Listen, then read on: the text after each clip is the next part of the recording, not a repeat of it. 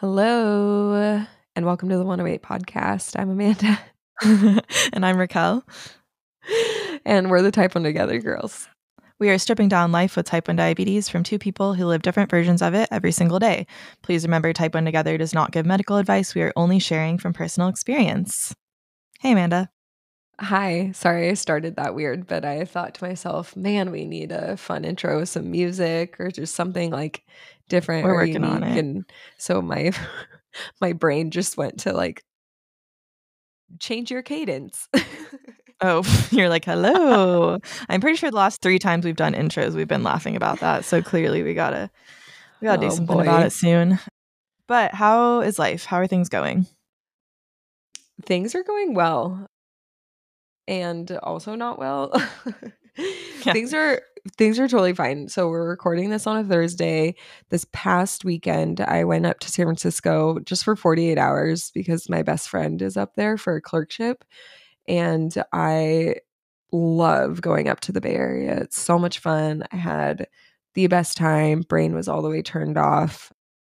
Had one too many Mai Tais, just had like an awesome, super fun weekend. And there was one point, of course, poor Danny, whenever I'm out like that, if there's ever like a tough low or stubborn highs, he's immediately texting me like I'm on it. And then he'll say, like, oh, I'm so sorry. I didn't want you to have to deal with this. I really wanted you to turn your brain off. And I'm like, I hope you know that my brain is all the way turned off. Like, I I love that for barely you. pay attention to any of the alarms or anything. Like, the only time I would want to hear from you is if like there is a significant low, and I would just want like I see it and I'm on it, so that I don't have to sit there and wonder if you are waking up to the 45 alarm or whatever, But yeah, that was funny. And then I got home like right in time for the Super Bowl. And then just during the Super Bowl, so Hattie's had kind of strange sugars lately. Her time in range is still the same, but we're just kind of like all over the place. And we recently started vitamin D supplements for her. And I can't remember if we brought this up on the podcast We already. haven't yet. I have yet to make videos on it, but I am planning on making multiple videos discussing the importance of vitamin D for all people, but especially for people with type 1 diabetes. Basically, it can increase the efficacy of insulin, the potency of insulin. Like, it makes it easier for your body to uptake that insulin. So we are noticing that she's a lot more insulin sensitive than she's ever been. So we're seeing her like start to rise slightly, and then what we used to do we'd give her a micro bolus, like a 0.15 units, just to like slow it down before it got out of hand.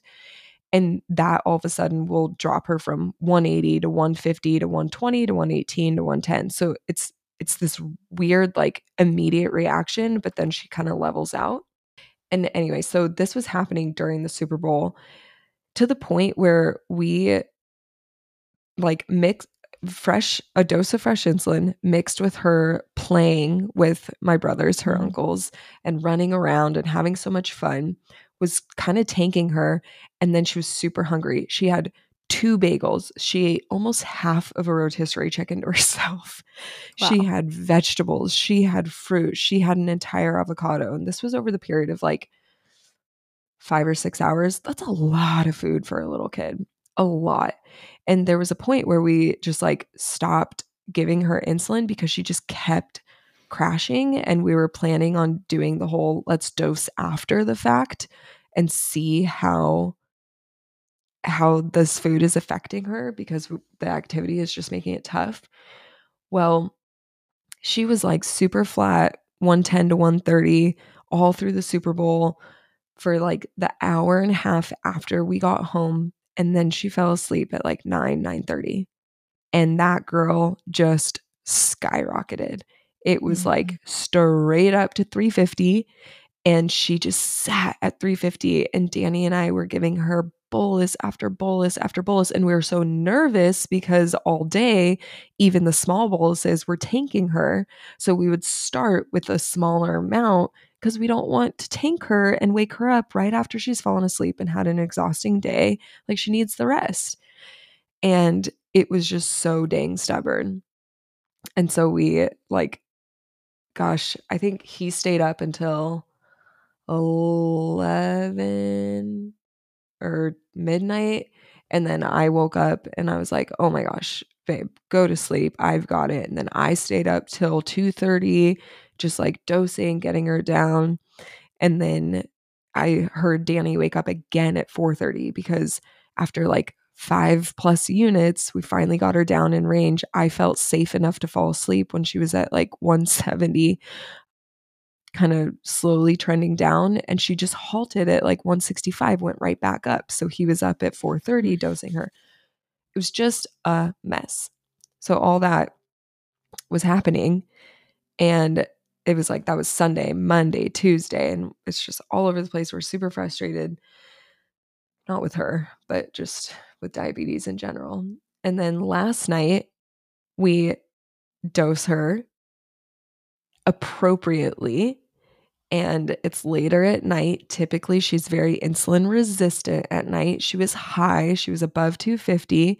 She starts coming down. She falls asleep. And I'm thinking, okay, this is good. She has a lot of insulin on board. She's falling asleep. And when she falls asleep, she usually does that whole like skyrocket back up from growth hormone. And no, nothing happened. She just freaking went down into the low 40s. And it was so scary and so sad. And, you know, she was fine. Like, she really was fine. There was one point where Danny went in 2 times in a row, like 8 minutes apart. And the second time she was like, can you guys hurry up? A little 4-year-old with so much attitude. Hilarious. And, you know, then this morning she was in a great mood, but definitely tired, just kind of like laying on the couch while breakfast was being made instead of playing. And yeah, that's just where we've been. A lot of times I don't have anything to say when you're like, oh, how's life?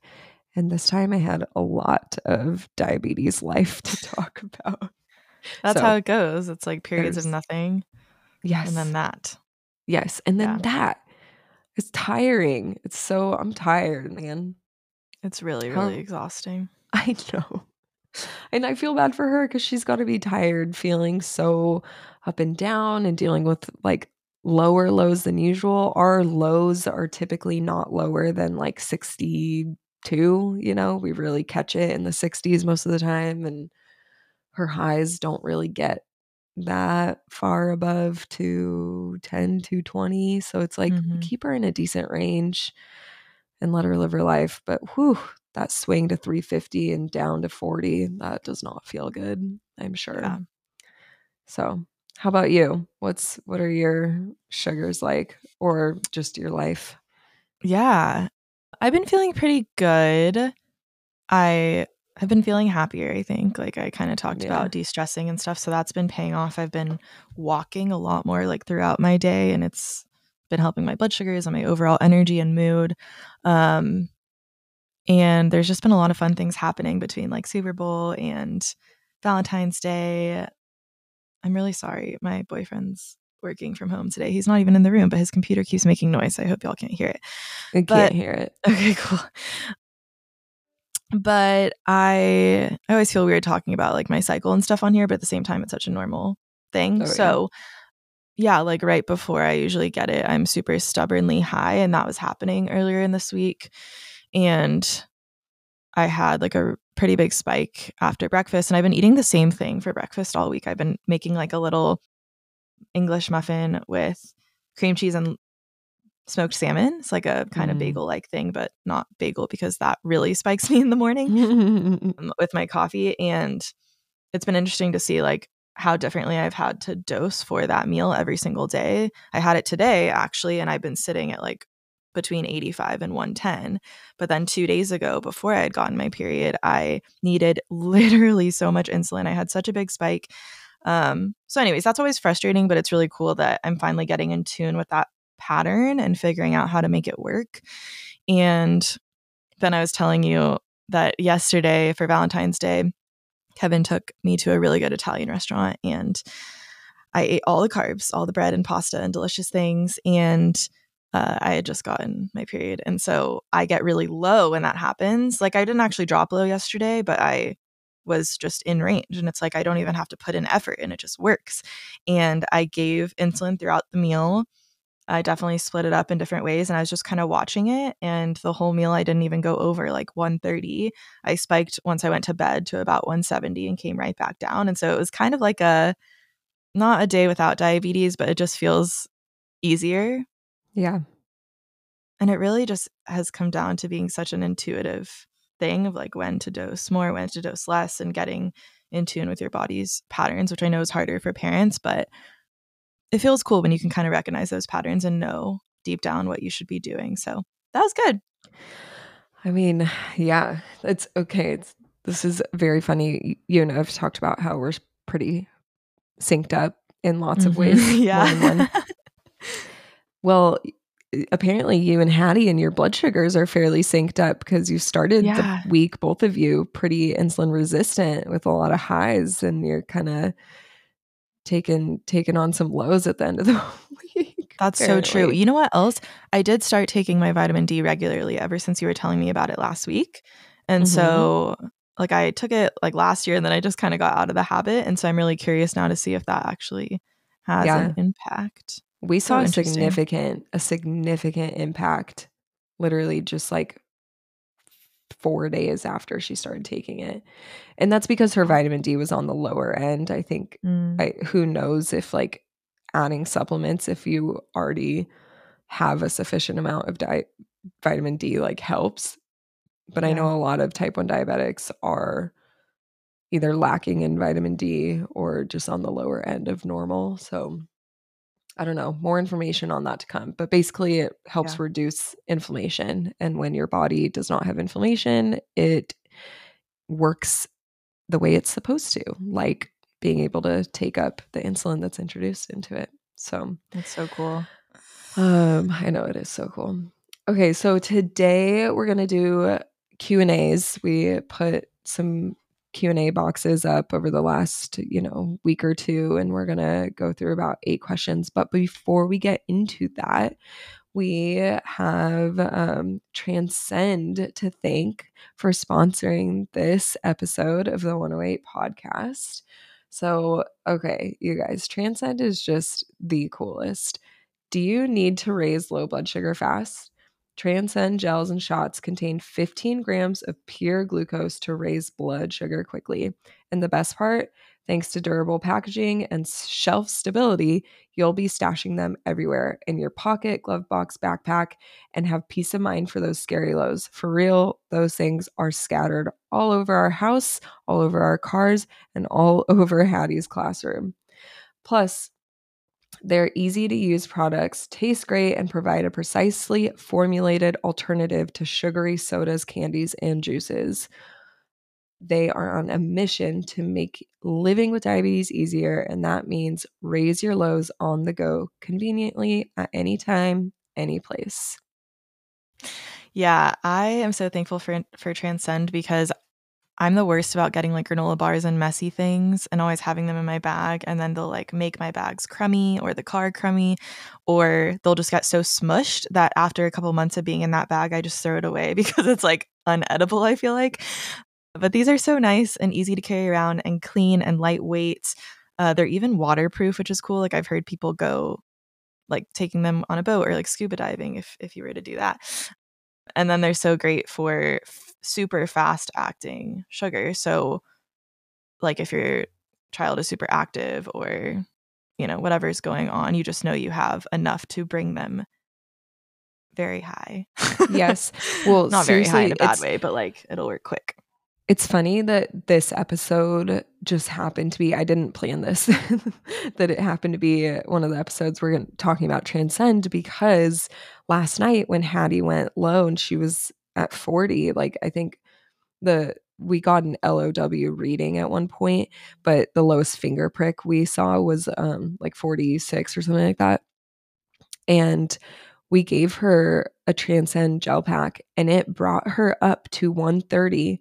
And then she slowly coasted. She like got up, didn't spike past that. And then she slowly coasted down as the pump took care of that, trying to get her to her goal blood sugar of 110.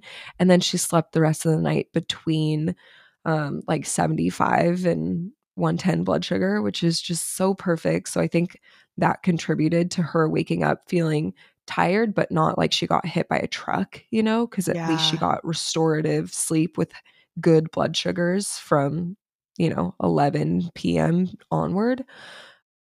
And that's a special thing that only Transcend gels have been able to do for us, seriously.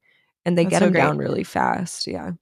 They were kind enough to give our audience a code. So you can use code Type 1 Together for 25% off your order on their website. Pretty awesome. We'll make sure to link that in the show notes as well. Thank you, Transcend. Thank you. All right, let's dive into our first question. Yes, let's do it. Okay.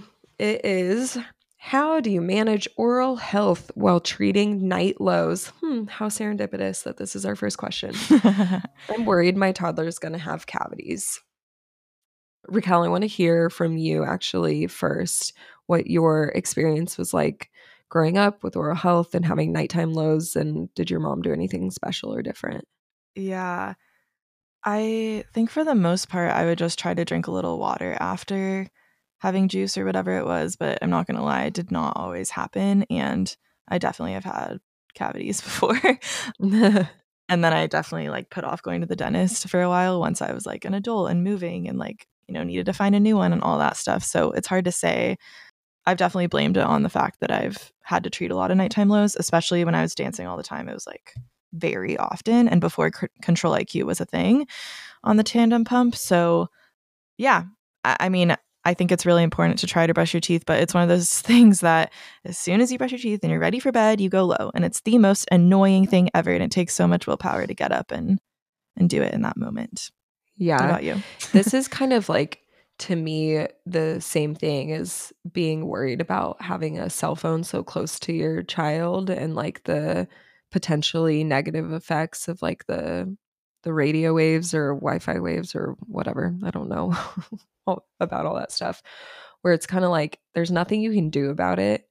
And the first priority is like their safety and keeping them alive, which is giving the low sugar snack and giving like keeping a phone near them so you have access to blood sugars, right?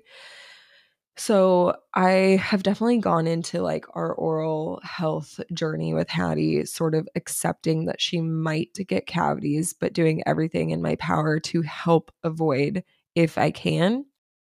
So a lot of my parenting is like, I do things where it's like, I do all my research and I do everything I can in my power that is feasible so that if something were to go wrong, I could look myself in the mirror and be like, I did everything in my power that I knew to be true at that point. You know what I mean? Yes. And that means when there's a low snack and it's in the middle of the night, I try really hard to do like the juice or the gels or applesauce first, so she's not chewing gummies. But there was like a period of 6 months where she would literally only have gummies, and priority is getting that low blood sugar up. I'll deal with a cavity later. So I do try and do the more, like I said, like just liquid treatments. And then I also always offer her water. We have, parents, you'll know what I'm talking about. We have those cups of water that have kind of like the suction at the top. It's like a little saucer and it looks like a disc and it's suction. So I will put it up to her lip and she'll just like take a swig. So I try and do that every time I give her a low snack, and then we brush and floss. But honestly, like we have been to the dentist a few times already, and the dentist tries to tell me like, you need to do better at brushing, you need to be better at flossing. She definitely develops plaque, especially on her bottom teeth, like in between her teeth in the front. And I just kind of look at her. Sometimes she knows that she's a type 1 diabetic, and I look at her dentist sometimes and I'm like, there's really not much I can do about the fact that at the end of the day, I've got to save her life in the middle of the night. Yeah, that And, comes first. yeah. So Yeah. we also were told that we should go once every 3 months, but I don't Oh, do wow. that, to be honest. But I think that Yeah. is an option if you truly are concerned. So, And with the liquid thing, that's a really good tip. And I also will buy juice boxes specifically for night if your kid will eat them at the time, because then with a straw, you can like try to put it kind of further back and it won't like sit on your teeth as much as like when I get the juice jugs and I'm drinking from the bottles. yes. So Yes. try to do what we can, but yeah. Yep. Okay. Okay. Next Any question. knowledge on joint pain or potential diagnosis of rheumatoid arthritis? What an interesting question. It is very interesting. Do you know a bit about it? I don't, and I'm not going to pretend like I do. I think my grandmother and my mom have it. Maybe other family members have had it. I know it's autoimmune, so it can be more common in type 1s, I believe, but I'm not going to pretend to know anything about this. What about you? Yeah, so it is definitely an autoimmune inflammatory disease. And I do know that if you are prone to developing autoimmune diseases, like if you have one, you do have a higher risk of developing another, which is why a lot of people have celiac Yeah. with diabetes. And yeah, I don't know specifically, like I'm not sure if you're asking like, hey, I have joint pain, is it possible I have rheumatoid arthritis? If that is your question, my answer is definitely going to be chat with the doc and bring it up. Don't be scared to bring it up. And if they immediately dismiss you, just to kind of hold your ground, I think, and be like, okay, that's great that you don't think it's that, but what should I be looking out for? What should I anticipate if it does develop into that? What are the stats of, people with type 1 diabetes who then develop RA or vice versa? And is there any blood work that can be done that would indicate this is happening? Because at the end of the day, if you like ask those questions and really get your doc thinking, hopefully the endo or your primary care physician, whoever, would be like, I guess I can order a blood test. What's the harm? And then you at least know. Yeah. And I think just being aware of the different autoimmune conditions in general is good because Yeah. like we said, it's definitely more common if you have type 1 to have other things. So All right. Number 3 is, can we get an elaborate explanation of splitting doses? How long? Do you count all the carbs, et cetera, et cetera? okay, this one has been asked a lot lately, and I think it's because we talk about it a lot. And before we get into nitty-gritty things about it, I think from my perspective, I just want to say that there is absolutely not a one-size-fit-all answer to this. The reason why I think splitting doses works well for me is because of the flexibility it gives and how much you can change around the different factors, whether that's timing or amount, to make your current situation and all the variables going on in that moment work together. So, for example, on Super Bowl Sunday, I was snacking a lot. And instead of just being like, oh, I'm guessing I'm going to have 45 carbs, let me split it up into 2 or 3 doses, I was just like, a couple units here, a couple units there, watching the blood sugar. Am I going up? Am I going down? How much am I going up? How much should I give? And I was just kind of giving more, and I ended up staying completely in range. And a lot of that just comes with practice. But then there's other times, like last night, even when I had the Valentine's Day pasta dinner, where I knew I was going to have probably like 60 carbs, and I gave what is likely to have been a third of the dose as soon as we put in the order, a third of the dose while we were eating, like as soon as I got the food, and then a little bit more towards the end of the meal or when we were finishing. Like I think we were like eating dessert and I gave more. So that was a little more calculated. But Yeah. Amanda, you'll probably explain it much more specifically and better. No, I don't think so. But no, I think that especially if you've never heard the term before, or if you're new to the process, or yeah, if you've just like never done it, it kind of feels like this secret that other type 1s know the exact formula to, and you don't, and it's not. I promise it's not. Split dosing literally just means like you're giving all of the insulin that your body needs for a certain meal or a time frame, just not at one time, not with one single injection or one single push of a button. And a very simplified, like stripped back example is, let's say your child is eating 2 pieces of pizza, which is going to amount to 60 grams of carbs. The simplest split bolus that we think of is splitting it in half, right? So because pizza is so fatty and it digests very slowly over time, and you can often have a pizza spike well after you've finished eating, you want to attempt to time the peak efficacy of insulin with that spike from that delayed spike from the pizza.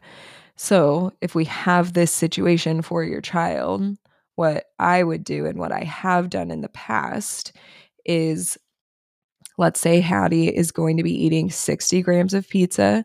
I will dose 30 as soon as she takes her first bite, because that insulin won't start working for 15 to 20 minutes. That gives her 15 to 20 minutes to eat pizza, which very slowly digests. So I'm not worried about, her tanking before the pizza actually digests and hits her bloodstream. And then I might give the remaining dose for that last 30 grams 20 minutes after she's done eating, because I know from personal experience and trial and error that her pizza spike happens 2.5 hours after she's done eating. So I do it then, so that hopefully by the time that second dose of insulin is peaking and it's most efficient in the body is when the delayed pizza spike is happening. So you kind of keep it under control. So Go ahead. With that, so it's not just about the spike, right? It's also about avoiding a drop. So let's say that you gave her 30 carbs worth at first, and you're not afraid of her dropping, like you said, because it's going to be slow absorption of pizza. But if you had given her 60 from the beginning, what would have happened? If I gave her 60 from the beginning, that dose for all 60 grams would have peaked in 90 minutes, right? So it would have been the most active, the strongest in the body about 90 minutes later. But from experience, I know that Hattie's blood sugars rise the most from pizza because it's finally hitting the bloodstream after 3 hours, right? And so when the insulin is at its strongest 90 minutes after I've given it, the pizza digestion is not at its strongest. It's still slowly trickling into the bloodstream. So then she drops, and then I give her a low snack to recover. And then that low snack is recovering her blood sugar right as the pizza is finally all the way digesting, and it's super hitting her bloodstream. And now she's skyrocketing, and there's not enough strong insulin coursing through the body because we're at the tail end of the insulin's efficacy period. Yes, exactly. So she would have tanked. A lot of people see this and they're confused. They're like, but pizza has so many carbs. Like, you got to give it all. I think that also demonstrates the point a little bit that I talk about of, if you give more insulin, it's going to act a little bit faster. I don't know how to explain this like scientifically, but it's that thing where, like, if I don't have the ability to pre-bolus, but then I up the bolus a little bit, a lot of times it can kind of, at least for me, balance it out. So if you're giving 60 carbs instead of 30, like, I would guess that the drop might happen a little faster. Do you see that? Yes. Yeah, that's for sure. Like last night, an example that's a good example. Last night when we dosed her for like she was going high and she was eating the rest of her dinner or whatever. And we dosed her for 15 grams of carbs because it was late at night. Her insulin to carb ratio is super strong and her correction factor is super strong. So the pump suggested 3.5 units. That's a lot of units of insulin for her size for one meal. Mm-hmm. But I went with it because we hadn't tried that before, because she typically doesn't eat after 7 or 7:30 p.m. So yeah, it's kind of like a trial and error sort of thing. And that much insulin in her body all at one time after she had already eaten some food really sent her tanking, because there just wasn't enough sugars digesting in her system to meet that strong of an insulin dose when it was peaking. Yeah, that makes a lot of sense.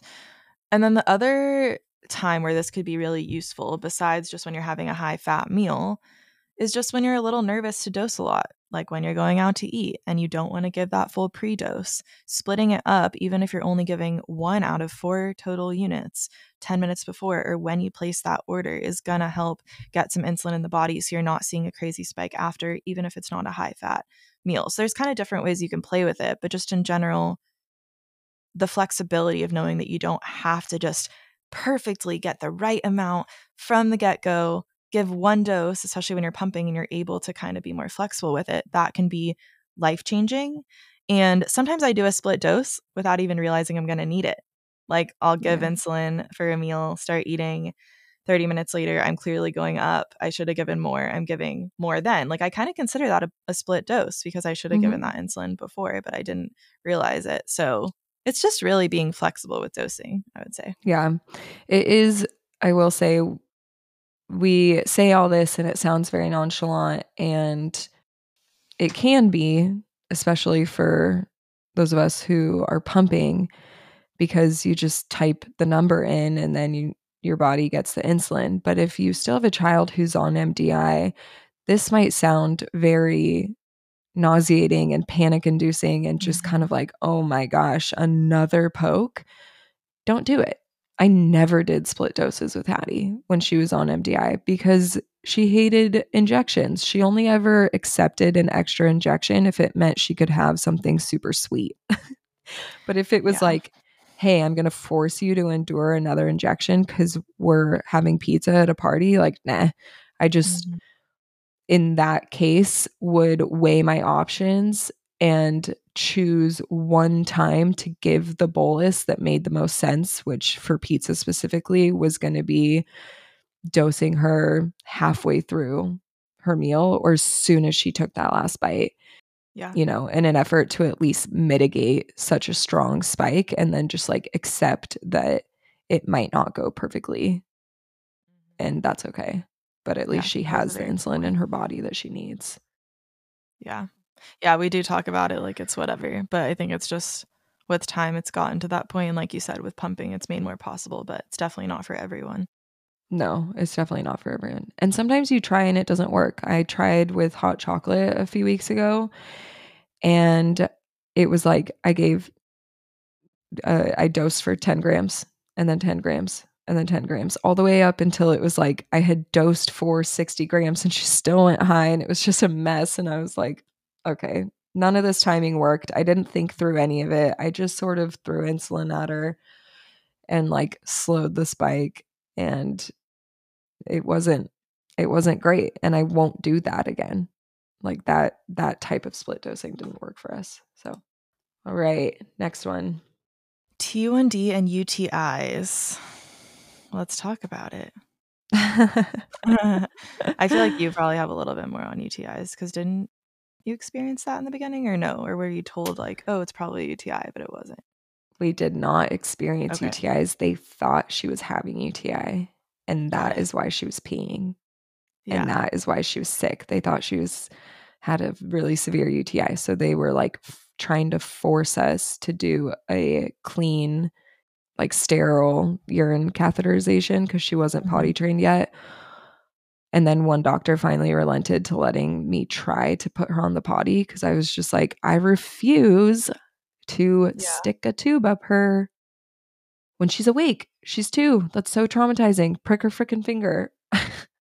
So, yeah. Okay. But I do know that having UTIs as a type 1 diabetic is, more common. So, it's because you have higher blood sugar, your defenses are down, your inflammation can be up.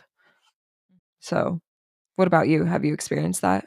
I haven't really had them, I don't think. Maybe I did a little bit growing up. I know it is common with type 1s. I do want to mention with this, though, that yeast infections are also really common. That is something I experienced a lot, especially as a dancer, because I was always in like tight leotards and stuff like that. But I think that I got it more so because of my blood sugars, like definitely being higher a lot of the time or going up and down. And so, just another thing to be aware of. It's so crazy how much an imbalance of blood sugar can throw off so many other things in the body. Yeah, Like it's that's tough. Okay, next question is how to know which pump to pick. This is a good question and one that we get a lot of. Do you have any insight, Raquel? Yeah. So, first of all, I want to say that the pumps available right now are all really amazing. And I actually believe that completely. It has not always been that way.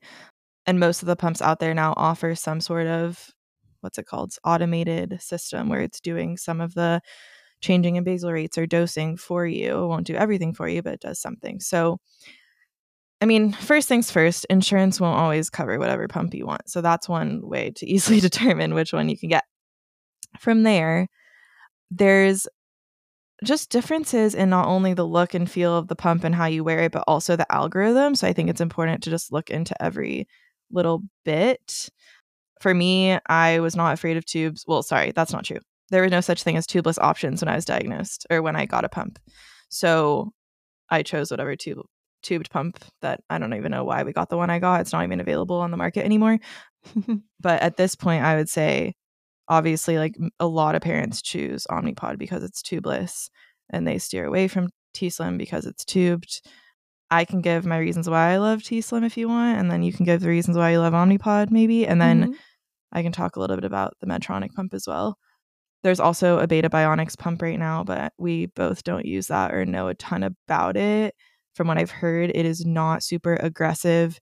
It's more for people that have very high, like definitely higher A1C, or maybe like you have a child that is a teenager and super burnt out and just not doing anything. And so it's kind of low effort, but it's not going to get you necessarily the same results as the Tandem, Medtronic, or Omnipod. So okay, why I love my T-Slim because number one, it has one of the more aggressive algorithms out there. It will actually automatically dose you if you're going high within different limitations. Like it won't, dose you more than once an hour, and it'll only give you 60% of that dose, but it will do some of that for you if you're just not able to look at your pump.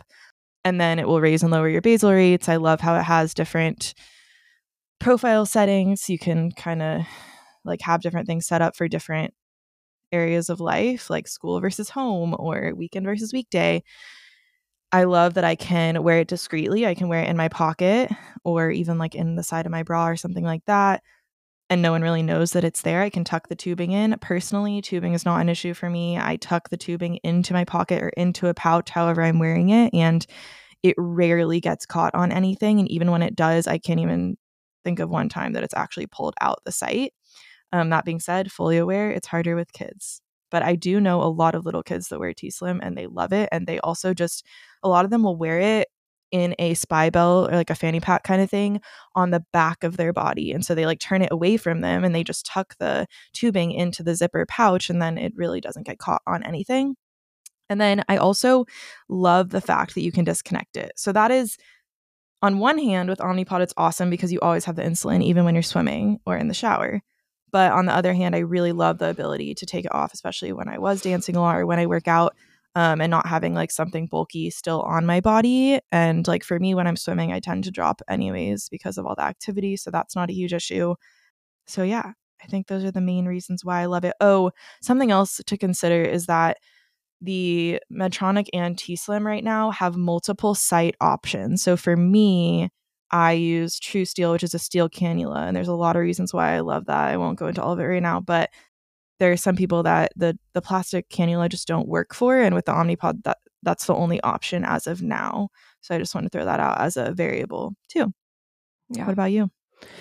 So I've actually had the unique opportunity to feel what it's like to have an Omnipod on and feel the insertion of the needle and the catheter left behind and a t:slim Slate.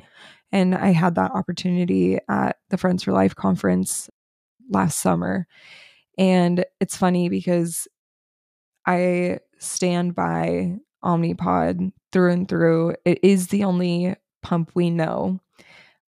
It absolutely was and continues to be the right choice for my child. But I will say that if I was an adult and I was choosing between pumps, I personally would have a really hard time right now deciding because of the ability to like detach the tubing. Because what I did when I had the opportunity to wear the t:slim Slate was they gave me tubing too. Oh yeah. So I just like, you know, wore the tubing for 3 full days because I really wanted to experience it as close as I could. Yeah. And I would like take it off to shower and then I would like, you know, tuck it in my pants or whatever when we were walking around. And it really wasn't bad and I didn't notice it. When we were making the decision on what pump for Hattie, going into it, my very first thing was I really want the auto because like her needs change what feels like hour to hour. And I was super burnt out. My husband was super burnt out. She was not feeling great because the control was not there. So I went into like the, you know, pump class that was held by the hospital being like, I want Omnipod 5 because it had just come out on the market like literally a week before. And they told me at that point, because it still had not been FDA approved for kids under 6, oh, she won't qualify for that. So I went into that being like, oh my gosh, perfect. There's no tubes and there's no super breakable like pump cassette, you know, it's like the plastic Omnipod and it's an auto system. And then when they told me that she was not going to be able to be on the 5, I was like devastated because it just felt like, well, why even freaking go on a pump then? Because I know my 2-year-old and I know her abilities and like more importantly, I know what she's just not going to be able to handle. And my 2-year-old personally would not have handled tubing well. She would have tugged at it. She would have pulled at it. She would have tried to take it off. She would have played with it. She would have kinked it. The fact that it was attached to a very expensive, relatively heavy for a 2-year-old's body pump, like the actual cassette that you work with, that thing would have been dropped. It would have slammed into corners. It would have been, you know, it would have fallen down the slide at the playground. And I personally didn't want her to have to wear a spy belt or a fanny pack every single day, all day long. And I was super concerned about tubing when she was sleeping because she was the kind of sleeper that would roll off her bed all the time, or like her head would be down by where her feet are supposed to be at 2 a.m. Like we just have a very wild and crazy child. And so it was a non-starter, but I really thought long and hard about it when they told me I could not go on Omnipod 5 or that she couldn't. And then I fought tooth and nail and found out that you can actually have the endocrinologist write, what's that called? Do you know what I'm talking about? Like something of like they need this yeah, statement it's basic. Yeah, exactly. exactly. It's basically like an order, you know, where the insurance company has to approve it.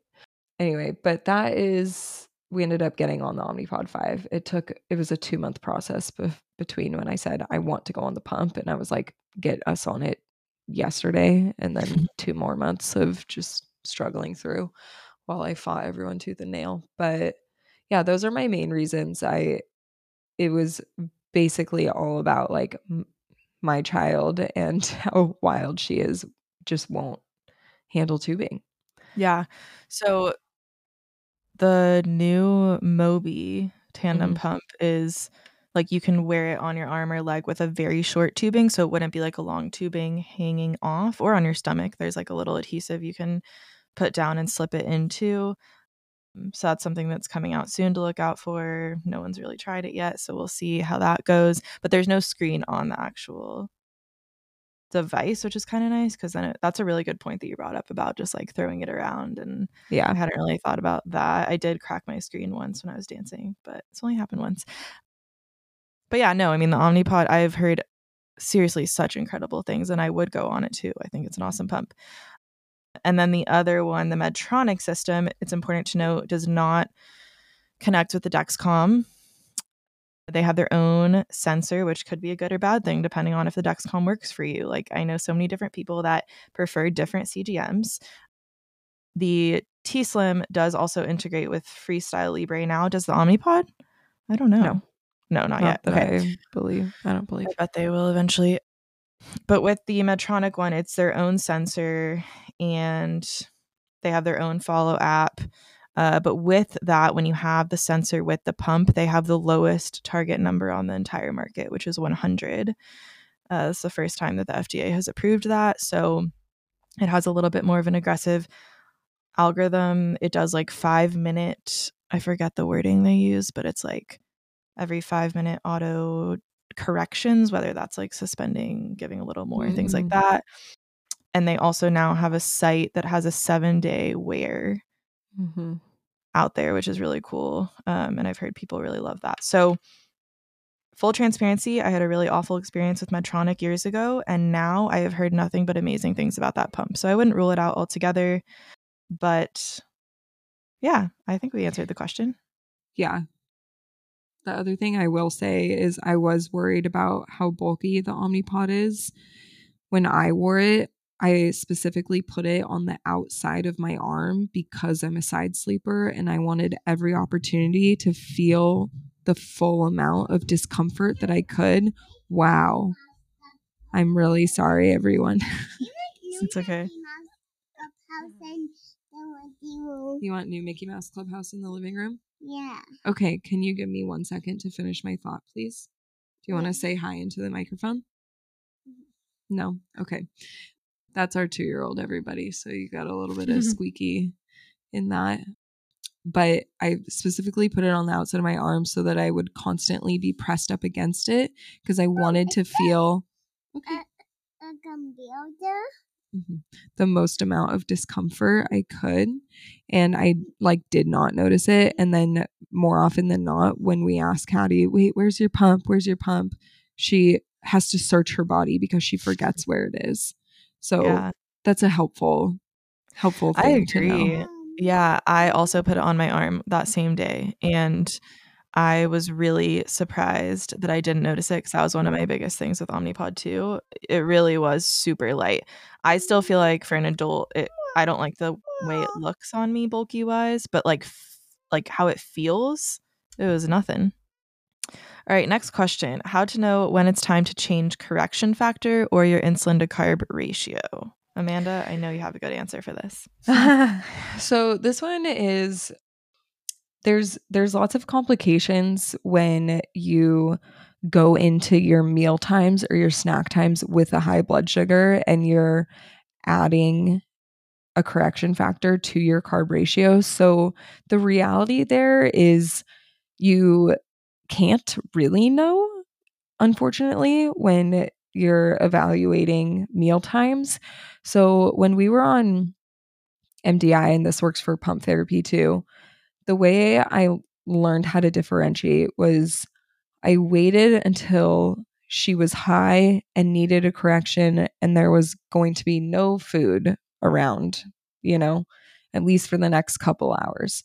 So when we were on MDI, that most often looked like giving her correction injections through her pajamas, honestly, when she was sleeping. She got very used to, she hated them, but she got very used to shots pretty quickly. And she wouldn't wake up for corrections. And once I realized that I could give her corrections in the middle of the night with shots, then I started doing that because I was so anxious watching her sit at 250 or 300 all night long, even though they swore she would be fine. And so that's how I learned how to adjust corrections is I would think to myself about the timeline of fast acting insulin, when it should start working, when it peaks, and how long it is supposed to last in the body. It starts working after 15 to 20 minutes for your basic Humalog Novolog. It peaks in efficiency or efficacy at 90-ish minutes, and then it's in the body for 3, 4, up to 6 hours. Some people, the fast acting can work up to 6 hours. For my daughter, it really shows that it's no longer working after 3 to 4 hours. And I could tell that, right? So let's say she had a high blood sugar and it was 10 p.m. and I knew she needed a correction. I would go in and give the correction dose that they told me to give from the doctor's office. I would wait for 15 minutes. And if by 15, 20 minutes, there was literally no movement in that high blood sugar, I knew that that was an incorrect dose and she needed more. And so I would slightly adjust from there. And then with meal times, if you're trying to figure out if it's a carb ratio thing, your best bet is to pay very close attention to whatever meal you're going into where your child's blood sugar is flat with a right arrow. And if you know your carb ratio is right, if you pre-bolus, you count your carbs accurately, your child fully eats all of the carbs that you have dosed for, you see a normal little spike in the blood sugar, and then it returns to its baseline, whatever blood sugar it was before the meal started, it returns around there, And this is a really complicated process. I mean, we have a freaking coaching program dedicated to explaining it because there's so many other factors. But if all the other factors pretend aren't contributing to the blood sugars, that in its most basic form is how you know the carb ratio is right. If the blood sugar goes low after a couple hours, it's probably too strong of a ratio. If the blood sugar goes high and stays high and never returns back to that originating or the original blood sugar, then you probably need a stronger carb ratio. Did that make sense? Yes. I think you said it all. The only thing I'm going to add is that knowing when to adjust these things can also a little bit depend on what system you're on now that we do have the automated system. So in the T-Slim workshop that we did and we're going to do again soon, we talked specifically about what things with the T-Slim, if you're using Control-IQ, are helpful to change at what points and how you know somewhat. And I think in the Omnipod class, you also dove into more specifics there. So I just want to throw that out that if you're really struggling with that maybe and you're not on MDI, it could also have to do with other things that are happening with the pump. Yes. And fully understanding it can be really helpful. Like the background amount of insulin, the insulin that's already on board from previous, how long the basal's been paused for. Yeah, there's a lot of other factors. But I feel like going back to the roots of start a blood sugar, you should see a little rise and a return to the starting blood sugar. That's helpful as a starting point. Okay. Next question is, how often are you supposed to see your endo? We currently see ours every 3 months. Okay, so we did some polls about this on Instagram a few weeks ago because a lot of people were very interested, and it seemed that everyone had kind of different answers. Actually, generally speaking, most people are told to see them every 3 months, but whether you're seeing the endo or just a nurse practitioner varies based on where you are. Does your office actually have enough endos? There's a big shortage of endos in the world, which is pretty unfortunate. But it also, honestly, I saw my endo or nurse. It was usually 2 times nurse, 1 time endo, every single 3-month period growing up. And then last year or maybe the year before, when I really got my A1C down and my endo felt comfortable, she was like, you should just come every 6 months. So I think it's just whatever works for you. For me, like I mostly go at this point to get prescriptions, but in the past it was necessary for me to see them every 3 months for sure. Yeah. What about you? I think that every 3 months is the gold standard. Our hospital system has a switch off between the nurse practitioner and the endocrinologist every other visit. So we see our endo every 6 months. And we've been going every 3 months since diagnosis. I will say we weren't seen again until like 6 or 7 weeks after she was just discharged, that's wild to me. Like, Wild. I don't get that. I feel like they should be discharged and then set you up with an appointment the next afternoon, let you go home, sleep, catch your breath, and then like, I don't know. Yeah. But yeah, I actually recently just asked our endocrinologist if I can start seeing her every 6 months because I just don't feel like I need the support. All right, next question. What is your plan for Hattie going to kindergarten? So we actually in California, San Diego specifically, have this newer thing called transition kindergarten, and she qualifies for that this fall of 2024. So I've already signed her up for that. I'm waiting to hear back if we actually got in, but I was assured that we would.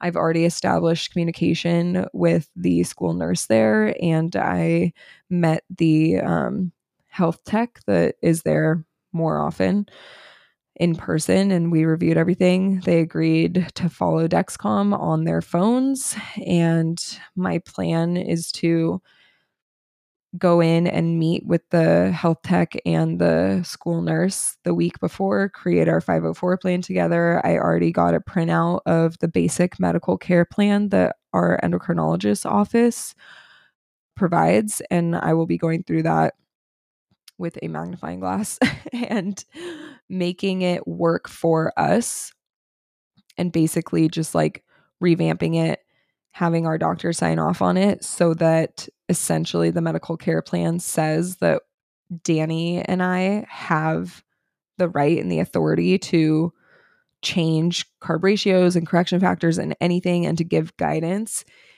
and that's a doctor's order because the nurses at the public schools have to follow doctor's orders. So that's how we're going to get around that. And then I also plan on getting a sugar pixel actually for her classroom. Oh, nice. Yeah. And I'm really hoping that whatever teacher is assigned to her is cool with that. I'm assuming they will be, because I feel like if you're a teacher to very young children, you want to keep them safe, right? And if that teacher gives me any hell, I will be requesting a different teacher. I've already set my mind up for that. I'm not playing games. Yeah. And I just think that that'll be helpful, where I'll be like, you're not in charge of managing the blood sugars, but I would like for you to be aware that if you see a number below 70, she needs something. She needs a sugar packet. Like she needs a glucose, whatever. Yeah.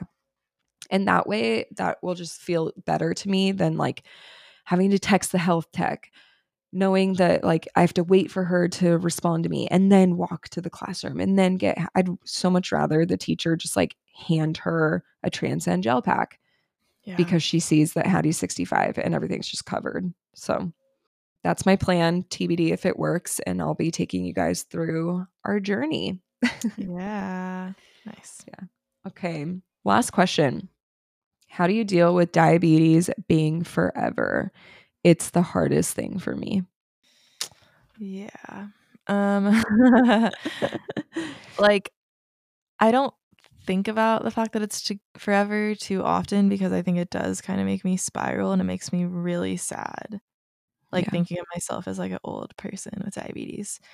But then I realize there's not even a point in thinking about it, because what I think of diabetes as now is probably going to be so different by that time. And things are going to be so much better, hopefully, with the way things are already going. I think it's true. But so my personal Instagram account where I share about like young adult life with diabetes is Type 1 Day, because like of the idea of taking things one day at a time. And I really try to live by that. It helps so much. Like there's just no reason to try to think about it forever, even though I know it's impossible not to. It's just sad, but at the same time, like we can do it. And I believe in myself, and I always think I've done it for this many years. I can do it for that many more years, like there's no reason why I can't keep doing it. And if anything, it's getting easier over time because I just learn myself better over time. You all are learning your kids better over time. And obviously, I can't relate to it in the way that you all feel because I know that my mom obviously feels more similarly to you about all of it. Like, that's got to be so hard to watch your kid go through forever. But I hope that me at least sharing that it's really not that bad. And I mean that, I don't know, so many mixed feelings on how to like express it, but like, it's not as bad as it used to be. It's challenging, it sucks, and there's really, really hard moments, but it doesn't feel like it's my life. Like, Yeah.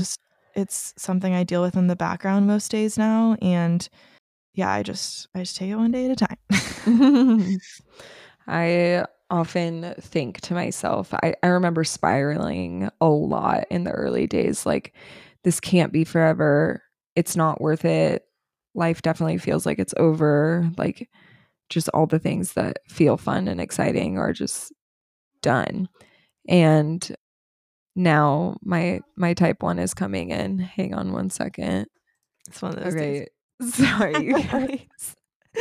So Raquel and I had recorded the first half earlier, and then all of a sudden we were just out of time. Like, it was so crazy. And so now we're trying to record the last few questions when the kids are home and no one else is here. So good old TV. I know. So now they're here. Anyway, the thing that I think now is for me personally, so I can't speak to everyone, but I hope that this helps like ease some of the burden, pain, anxiety.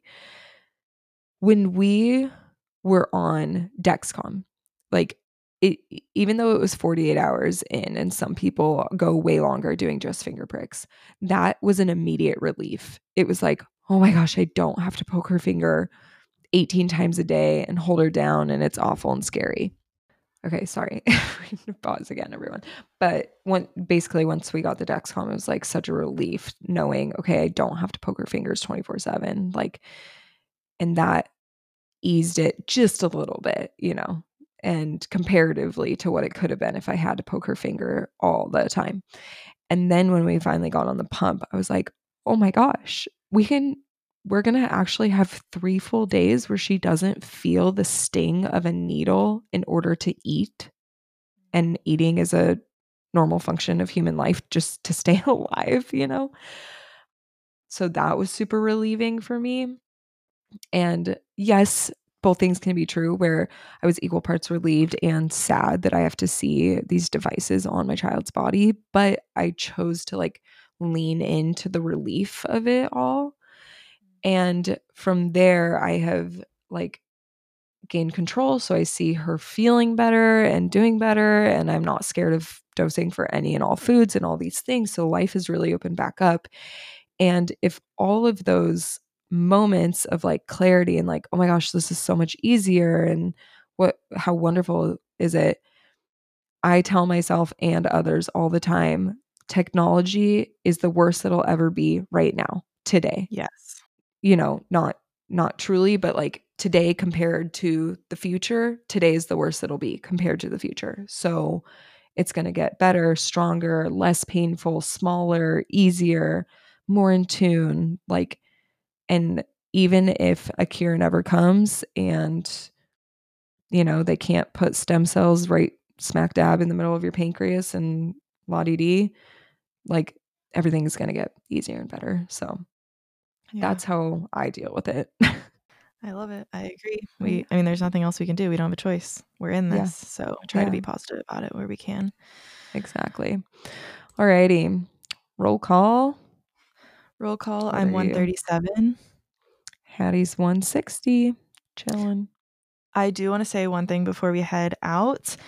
We are in the middle of enrolling for our grandparent course again, which starts on March 5th. It's 6 weeks of live calls, and almost every single call, we're going to have a guest speaker. So I'm leading the course as a whole, but then either Amanda will be on a couple different calls, a diabetes educator, Anna, will be on a call, and we'll have Meg who is our nutritionist, also on a call.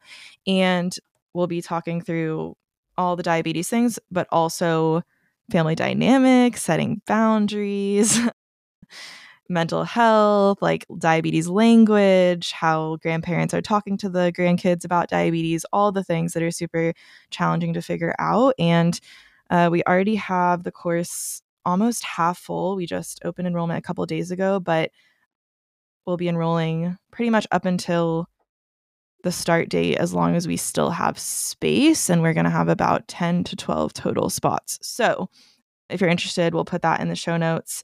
It's one of the most fun, fulfilling courses I think that we do because it's just such a unique like part of the family, and they just want to be involved. They want to help. They want to give back, and they also want to give back to you as parents. And so giving them that opportunity to learn how to care for type 1 kids is so special. So yeah, that's really cool. Awesome. All right, guys. Links will be in the show notes, and thanks for tuning in. We'll see you next week. Bye. Bye.